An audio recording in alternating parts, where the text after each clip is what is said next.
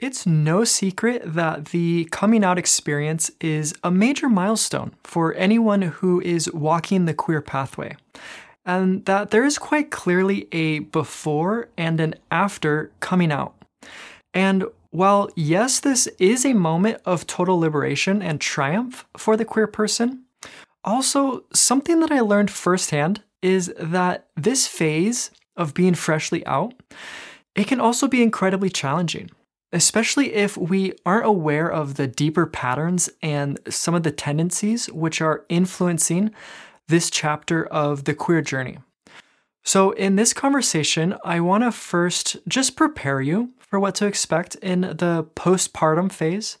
And then I'll also give you a strategy for not only meeting this challenge head on, but also helping you to align with an authentic path forward. And the reason that I'm taking the time to just articulate this process and then just reflect it back to you is because I just want to highlight how much you have invested into this moment of coming out on so many different levels. And I also want to prepare you for there's going to be an emotional and energetic release, which happens when you finally cross that threshold and you come out, because this storyline of you coming out of the closet, which you've been kind of fantasizing about or just theorizing about, it's been slowly building. Like the anticipation has been rising, and it can be months or even years that you've been working towards this moment of climax. Or it's like a tipping point when you finally, rip off the Band-Aid and you come out. And when that moment finally comes, there's going to be a discharge of pressure. And so that in that moment, that's what I'm referencing when I say the postpartum phase. So it's like a gap in between stories when all of the anticipation and the adrenaline and the momentum of this old story, it evaporates because we've come out and now the whole buildup kind of just is gone. Then in that moment, we kind of feel totally exposed, right? And it can feel pretty uncomfortable because there's a deflated environment that we're in all of a sudden, whereas before it was super amped up and charged with the adrenaline and the buildup, and now it's just we come out. So in that moment, the question is, now what?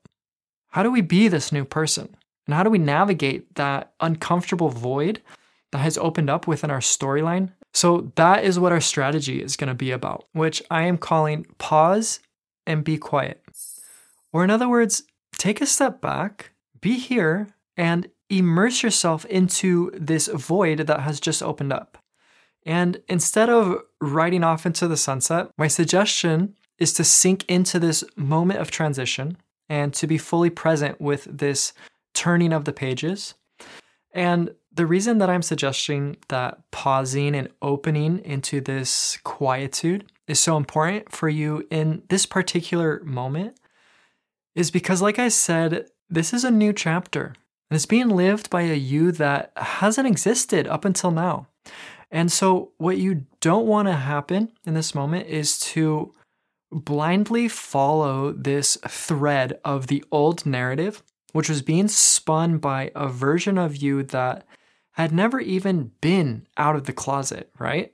And instead, I want you to recognize this moment for what it is. It's a blank page. It's a fresh start or a new canvas.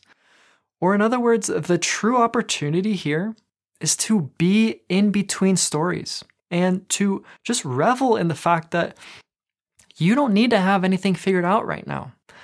You don't need to have a game plan, and you certainly don't need to know what comes next. But of course, the tendency in this moment is just going to be to get busy living.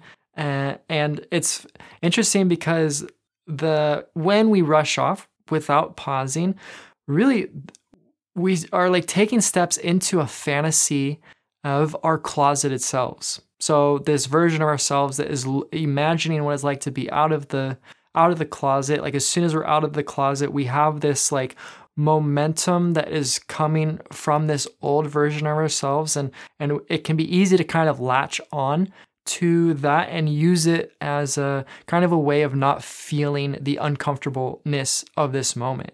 And so, like, I think that's really common. So it's great if that's how it happens to you.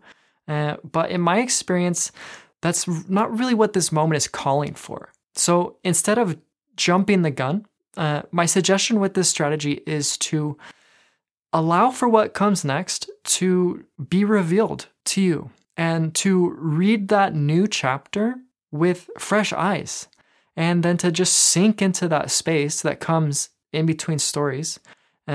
Because really this moment is like way too special for you to impose an answer onto it. And if you really want to learn what this new version of you is all about, then you're gonna have to be spacious and it's like curious and quiet enough for that person to like emerge and to come forth and to start interacting with this world. It feels like drawing that person out of you or inviting them to come out, and without imposing an answer onto them or telling them or assuming that you know who they are.